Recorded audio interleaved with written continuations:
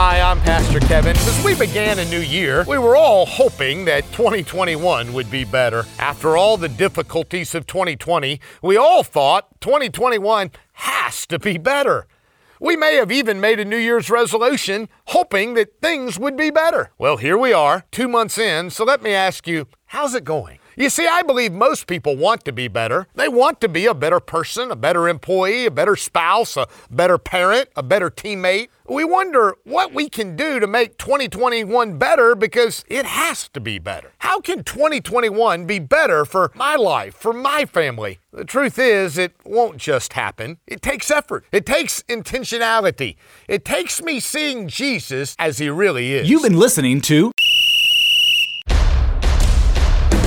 Take a Time Out with Pastor Kevin of Fincastle Baptist. Visit us at takeatimeout.org.